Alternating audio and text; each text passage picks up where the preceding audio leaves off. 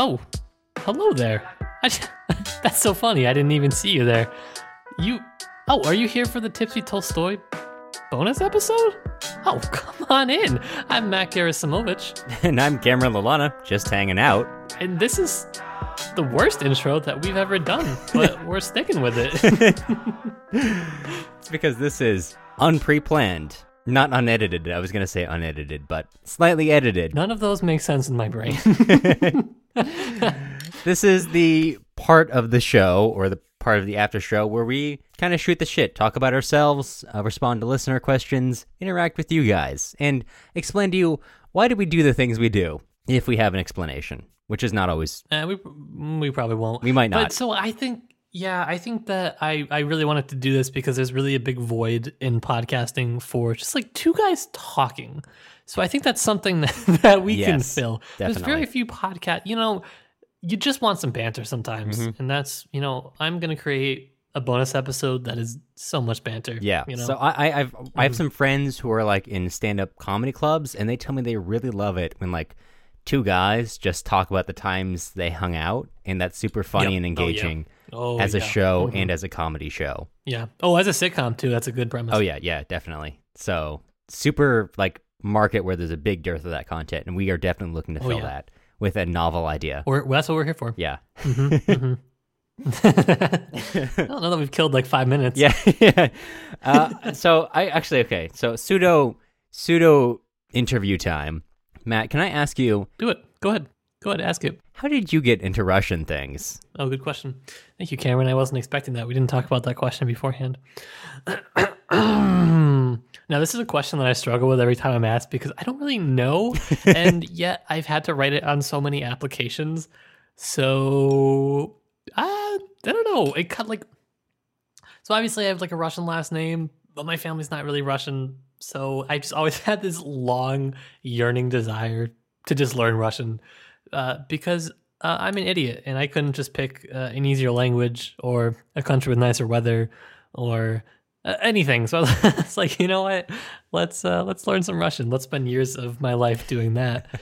And now that I'm doing a PhD, it's basically like, all right, let's spend the rest of my life doing that. So, it's good. I mean, what about you? I feel like I don't actually know how you got into Russian. You just kind of stumbled along one day, and I met you in St. Petersburg. Oh, God. That's because it's a really embarrassing story. Oh, well, I mean, I'm game. Okay, so when I was in high school, I did a lot of role-playing with my friends. Like, we would write stories where we'd all... In what sense? Good, important question. We'd all create characters and then write in one universe. Mm-hmm. And then I always like to include at least one Russian character. I didn't know anything about Eastern Europe, but I always had one Russian character who's my most over-the-top one. And then in a later roleplay, we were like, part of the story is a Chinese triad, at least our characters interacting with it. And I was tasked with designing like the Chinese triad super special, black ops, special forces group. And the idea was that they'd all been recruited through private military contractors. So I was like, okay, so these are the best of the best. They all have to be ethnically Chinese, but they can come from whatever background they want. So I just had a lot of fun. One of the characters I designed was like a guy who... There are a number of Chinese people in Russia. So like, okay, grew up in Russia, fought in these conflicts, yada, yada, yada. A couple years later, I was having a lot of fun with the same idea, and I decided to write more about that one character, Mstislav. And I kind of like took him back from the future in the 2080s when that story took place and put him in like now. And I realized like, oh, he would have fought in the Chechen Wars, which I vaguely knew about. And so I was like, well, I want to write an accurate story about this character, Mstislav, who is a Chinese guy growing up in Russia. What are the things he faces? So in freshman year of college, I was taking a lot of creative writing classes, and I did a lot of research into Chechnya, and was reading like Human Rights Watch reports and Mark Galeotti biographies of the war. Yeah, that's a sign of a stable human being. Yeah. Yeah, exactly. If you read my writing at the time, I was at community college, and like all my friends had gone to real college, and I was just like alone in my town reading Human Rights Watch reports about torture. If you read my writing, definitely the sign of a super healthy human being. And that kind of like spiraled until I was at UC Davis studying Russian politics. And then I was in Petersburg, and I met you. And that's basically, nothing in our lives existed before that. or after that. Yeah, pretty much. It was just like one big blank void, and there's Petersburg, and now we're here. I don't have anything as interesting as that, but you've jogged my memory as to like something in my distant past that I remember doing, which was as I was playing D&D with some of my friends. We were playing like this like space variant of it, and I created like I was just like a Russian Orthodox priest, and instead of playing the game as my friends had intended to play, I would try and convert everybody on this like space rock that we were on into Orthodoxy. And I had like my incense sensor, and like basically all I would do is recruit people to my posse. And that was it. That was the whole game. It was probably the most infuriating game for all of my friends. It's where all of my friendships started to go wrong, I would imagine. Like, just a disaster. Matt, I've got two things to tell you. Yes.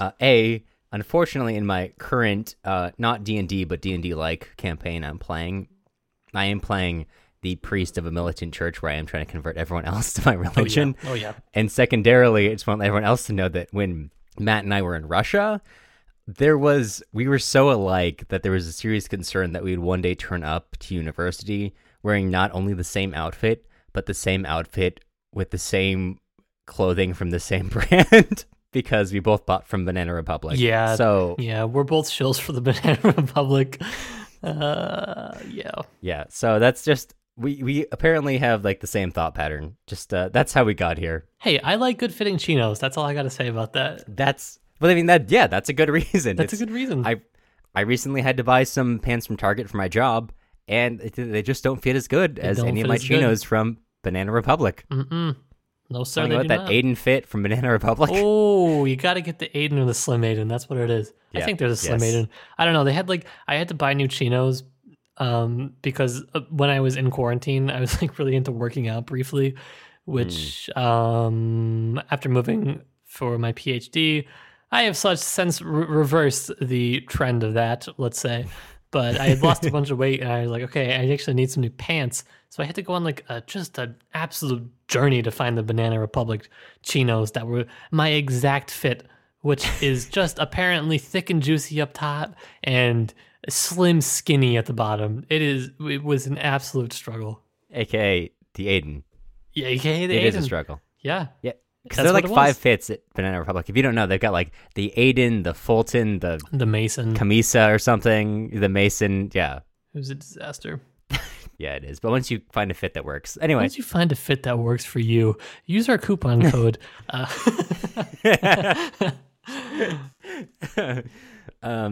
So yeah, there was a serious danger that we'd both show up wearing Banana Republic chinos, a Banana Republic blue checkered shirt, and a Banana Republic gray sweater. Yeah, I think it may have happened once, and also we have kind of similar glasses, so similar hair colors, and I don't know, similar heights. I don't know. Yeah. So anyway, we kind of attached to each other in Russia. I mean, they were in our study abroad group, there were 3 basic groups. The kind of I don't know how you thought of it, but I thought of it as kind of there were the kids who like to party a lot. There was us, the kind of in between, where we did like to go out and get drunk, but we were also not all that. We were not the most academic, and then there were the Berkeley/USC kids who all didn't talk to the rest of us. So yeah, I didn't really think about the Berkeley/USC kids, but they were definitely there, and I feel like they probably would have been. No, I don't feel like they would have been closer to us than the party kids. I don't know. They kind of blend into one group, which was just the people that I didn't really hang out with. Yeah. And it's I don't know. I miss Russia. Me too. Even if you go to Russia, you might be surprised at how many party-oriented Americans are there. It was really weird. Wouldn't you? Okay, if you didn't speak Russian, just as a general person, if you didn't speak Russian and you wanted to go abroad for a semester to just party, wouldn't you go to any other country besides Russia? Yeah. It seems like it just logistically would have stressed me out so much to have been there and not spoken Russian, because a lot of people spoke English, but not that well, and also not that many actually. So I don't know. I kind of spoke Russian, and I was uncomfortable the whole time trying to figure out how to interact on a daily basis. And I knew people who spoke way less than me. I know. Hopefully, this person never listens to this podcast. They won't. Don't worry. But 3 months into this, 3 months into this study abroad, they looked to me at a restaurant and were like, how do I say, can I have water, please, in Russian? And they had studied Russian about as long as I had. Yeah. And that was genuinely frightening to have to encounter. Yeah. I don't know. My school had like this really strict thing where they're like, you cannot go abroad under any circumstance unless you've studied for 3 years, no less, or we will personally come to your dorm room and execute you. I didn't say the last part, but it was implied. And so like I like made sure that I knew what I was doing before I went, which it did benefit me, I think. It was good. But then I was surprised by how many people who like how many people had their advisors completely fail them, where they like studied like a little bit, but clearly not enough to have really been there, you know? Mm-hmm. Right. Which you, I think, experienced a little bit more because so Matt and I were in different programs, technically. Matt was in a language program, which was basically all the classes were supposed to be taught in Russian, as if you were taking Russian level college classes. I was just in a program where I was learning Russian alongside college level courses, which were being taught in English. Yeah. So you were experiencing day to day the people who were supposed to be at a level where they could be taught in college level Russian. Yes. But actually could not. Right. I think that was the problem with our program was because they really weren't. There were like maybe five of us, maybe, most of them being native speakers who really could have done it. And really, I feel like I was on like the cusp where I like probably could have, but I don't know, it was pretty tough. So there were a solid 25 people who like were not having a good time whatsoever. Yeah, if you have not ever been to Russia, you should go because it's a trip. I think recently Matt and I were talking about our homestay parents, and my homestay mother, I kind of love her. She was just like, she's a nice lady. We went on some trips together, traveled to some cities around Petersburg. Oh okay. But so interesting the way we interact with them. But yeah, go on. Oh, my biggest regret is that one trip that your host mom did to that like crazy like medieval city on like the outskirts of St. Petersburg, whatever it was that I didn't go on that with you and everybody ditched you on that day. And we were like, Cameron has to go with his host mom. But that would have actually been so much fun. I wish I had gone. I wish you had gone because I desecrated a holy site in one of the oldest towns in Russia. They have like some of the few pre-Mongol buildings still standing there, which if you don't know, Russia was conquered by the a lot of Eastern Europe is conquered by the Mongols and administered to by the so-called Golden Horde through like 200 years in like, I don't know, maybe 1200 to 1400, a long time. And this is like one of the few buildings that are older than that. So they were easily 1,000 years old. Incredible. I accidentally broke a pipe from a holy spring. But what are you going to do about it? My homestay mother did direct me to stand on it. So I'm not saying it's her fault, but I am saying that she told me to do it. No, okay. So my regret is not, my regret is twofold. One, primarily is not having gone in general because it sounds like a great trip. Two, oh my goodness, would I have loved to have been there to witness that chaos. The people behind us are like staring at us, and my host mother hauled me out, and she looked at them and looked at me and was like, "Padyom, let's go." We just left. I was like, should we tell someone? And she was like, "Niet." Oh, my host mom was the opposite of like, in terms of telling people. There was one day when I had to accompany her to the ATM for whatever reason. She was like trying to get something fixed with her phone. And we were on like the autobus, which had like we were on a bus that it had the smell that all Russian buses have. And she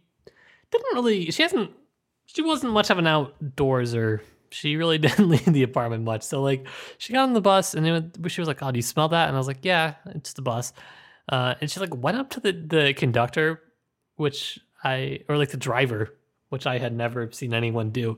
And she was like banging on the glass window and she was just yelling that the bus smelled. And I was like, "Oh, please get me off of this bus. I'm an American. I can't be here. Do I have my documents on me?"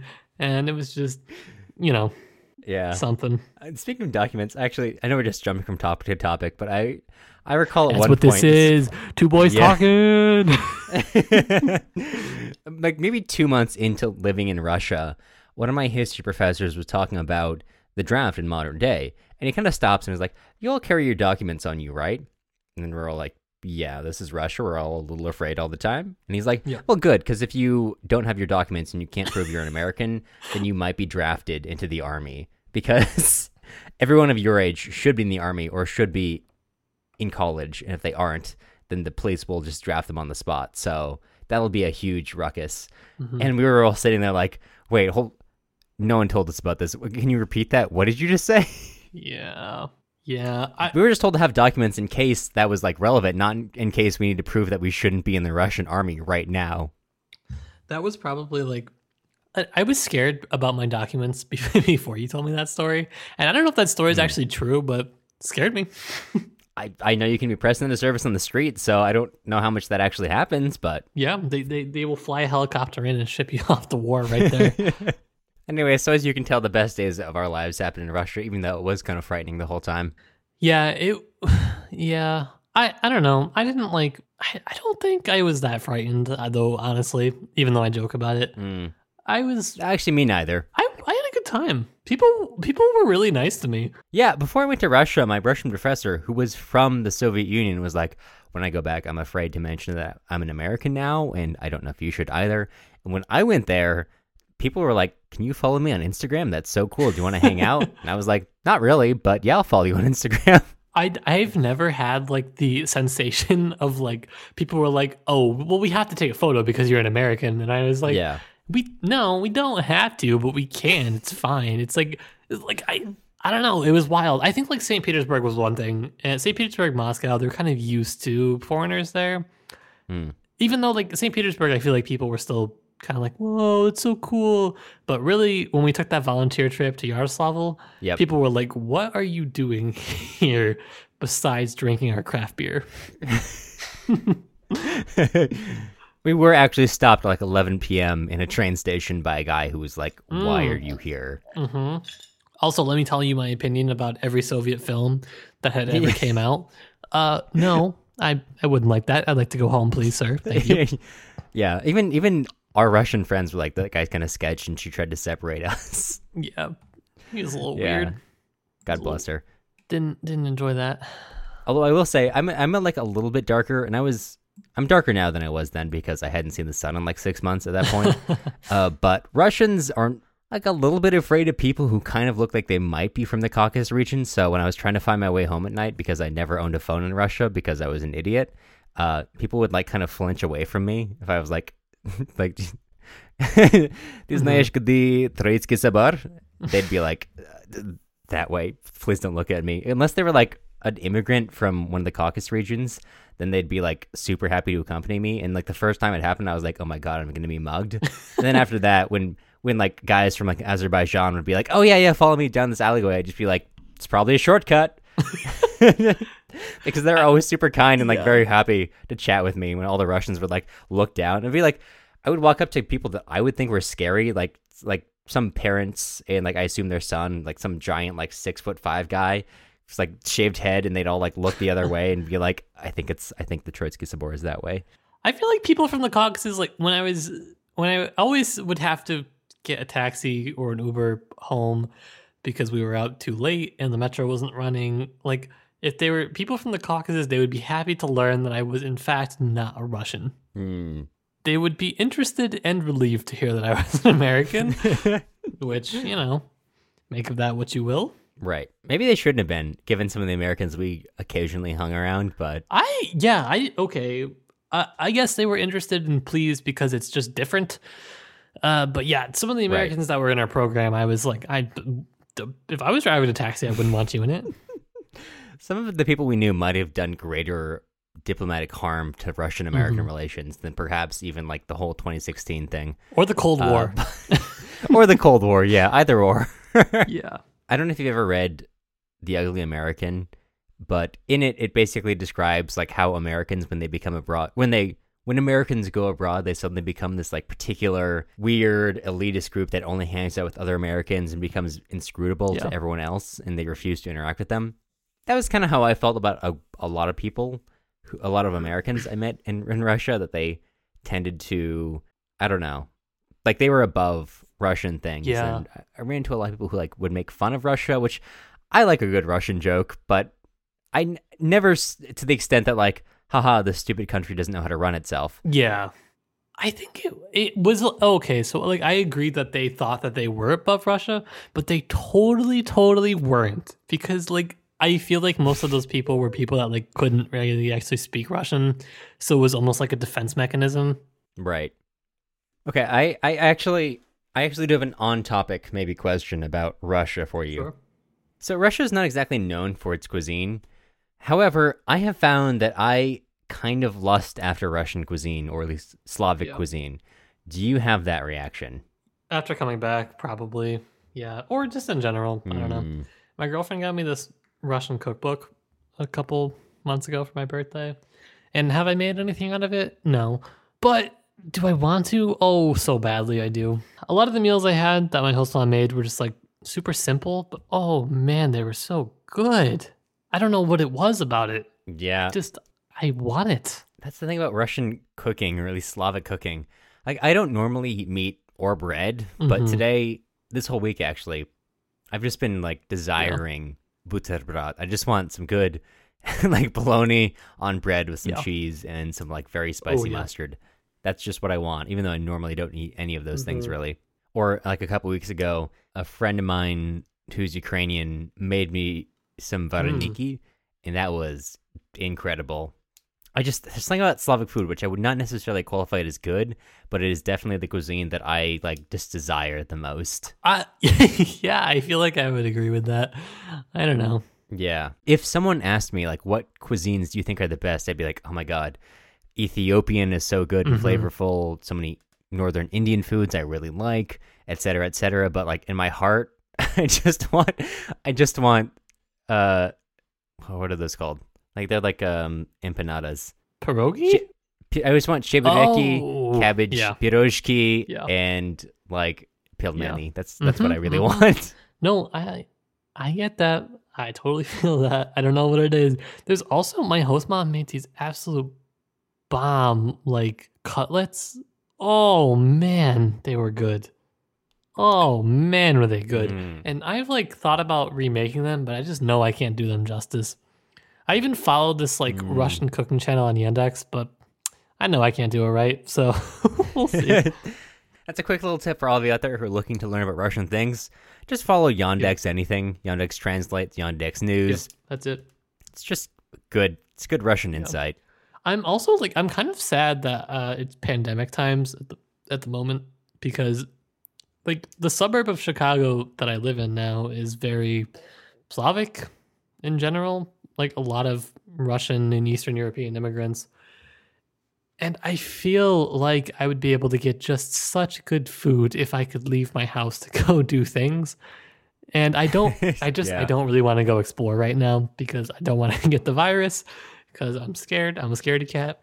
And so it's kind of sad, because you know what I want is I want to go to a meat market, I want to get that Slavic meats and I want to get that Slavic food, but I cannot. Want to go look in that meat display, which is just like 15 types of like sausage. They all look the same, but they all have very different names. Like, what's the difference between the kalbasa and the, this and that? And like, they kind of shrug. Like, all right, well, I guess I'll get some kvass, whatever the cheapest is. Oh, kvass. I want to get, I'd never had fresh kvass. That's my biggest regret about Russia. I never found fresh kvass. And I'm told by people who like, mostly friends of mine who've spent time in Ukraine, that there's nothing quite like a roadside kvass. That's something I want. I feel like that's part of the problem of being in St. Petersburg, was like we didn't really go out of like the city center. We went like a couple roads off because we were ambitious, but like that's why I really. But we almost got mugged there. Yeah. That's why I really treasure my time in Yaroslavl, because I feel like, and not to be like cliche and like, oh, that's the real Russia, but I felt like because we got to hang out with actual Russian like people that were our age for a week straight, that had to basically babysit us and take care of us, I feel like, and because I got to translate for everybody between us for like a whole week, I really got to the core of it, that's probably my most treasured memory, I think. Oh yeah, me too, because that was just like, I mean, in Petersburg there was a lot of really cool things there, and Petersburg is definitely the cultural capital of Russia, but it's also like where all the outsiders come. Yaroslavl is not like that. Yaroslavl is where Russian people go to vacation, and so when the students who helped us out there, yeah, I mean, it's like, it's part of, what is that? Yeah, it's in the Golden Ring, but like, yeah, it was just so cold. It was just so cold. I mean, so is Petersburg. So is most of northern Russia.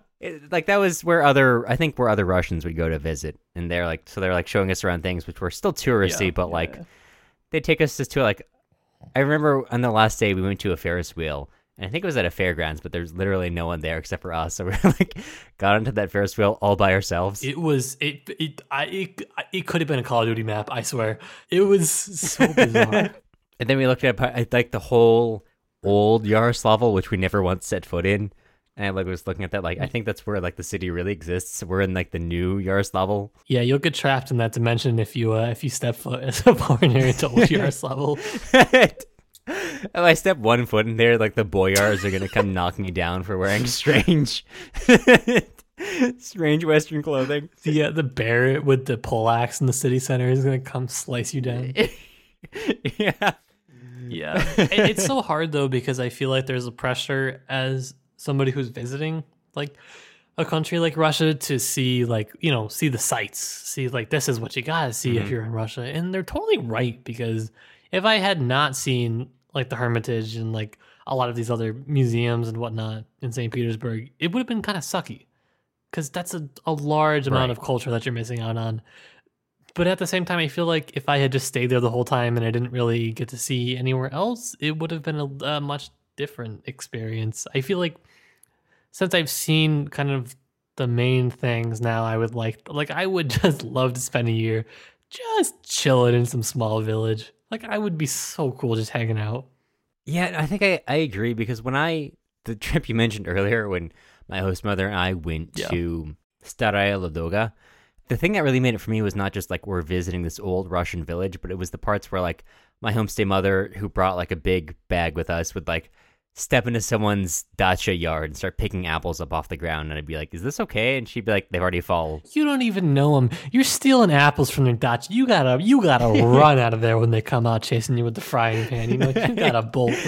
Yeah, like the real Russian experience was not, oh, I just saw a statue of Rurikh that's like 1,500 years old. I've just stolen apples out of someone's dacha yard with my homestay mother, and we're going to go home and like leave those in a bucket for the next week. That's real Russian experiences. That's what I treasure. Yeah. I treasure like sitting at a bus stop and like my homestay mother pouring tea from a thermos and like giving me some very untoasted bread with very cold meat, and like that's that doesn't sound good, but like I kind of want that again. I've had one of those. You brought it in. It was the stale rye bread, but the meat wasn't good. Nothing was good. And you said, do you want one of these? And I said no, but I'll eat it because I'm hungry, because I didn't pack lunch, thinking I could survive off only a Snickers bar from the vending machine. And classic.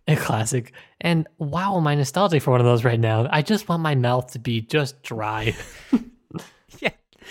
All the bread that I got in that household was just stale. I don't know if that's like how the way they make the bread, but it was thick and it was stale, and I kind of want it again. I can't find it in America. Yeah, I don't know what it is. There's just something like, I hate it. So sucks to be one of these people who study Russia for so long, and your conclusion is just like, there's just something you can't describe about it. But like, I don't know. It's a difficult experience to describe. Yeah. Stockholm syndrome? Maybe. Yeah. Probably. I spent the similar amount of times in like Spain and Russia. And my whole recollection of Spain, where I was also not in a touristy place, I was in a place that was basically a college town, so like also where Spanish people would have gone to hang out. And that was like easy living. That was like walking through the town, going to bars to get drinks, just having a good time, running into students and people from Germany and chatting. Russia was so much harder, but also I feel like I got a lot more out of it, and I want to go back way more than I want to go back to Spain. I don't know how to explain it. For what it's worth, I don't ever hear you talk ever about Spain. We talked about it when we first met, and then it's like Spain had been sawed off from the Earth's globe, and it was just thrust into space, and you had forgot about it. Like, yeah, I don't know. I mean, there's not that much to say about it. Like, I learned some politics stuff, which was interesting, but that was superseded by my later education. And then I had like a really good time hanging out with people and going to clubs. That was kind of it. It was easy living. I enjoy it. That was a easy, fun time in my life. Yeah. But it wasn't challenging in the same way that Russia was, like on a day-to-day basis, in a way that I really remember. Yeah. Like in Spain, I live in California, so I grew up very used to having a lot of Spanish road signs all around. So in Spain, I'd go see like, oh, this is Santa Maria Avenue or whatever, and I'd be like, oh, that's I know 5 Santa Maria Avenues, like 5 blocks from my house. And then I go to Russia, and I'm like, okay, so I'm on Red Army Street 3. How many Red Army Streets are there? There are 7 right next to each other. Okay, cool. good. And this is down the street from Soviet Streets 1 through 8. Cool. So where do I live again? And that's right next to Dictatorship of the Proletariat Park. Yeah. Yeah. I don't know. I like... that's why I'm like part of the reason why I'm so sad. It's just pandemic hours right now. It's just Right. I so badly want to go back. I want someone to pay for me to go back is really what I want. Well, I feel like that's a bonus episode. Yeah, that was bonus episode 1. Us being melancholy about Russia. You know, just like normal. The music used in this episode was Bella Ciao by Toasted Tomatoes. You can find more of their stuff on toastedtomatoes.bandcamp.com and also on YouTube under the same username. If you enjoyed this episode, then you might be interested in supporting us on Patreon at patreon.com/tipsytolstoy. You can get all kinds of goodies there, including access to future bonus episodes, input on what we'll be reading in the near future, and even a handwritten note from Matt and I.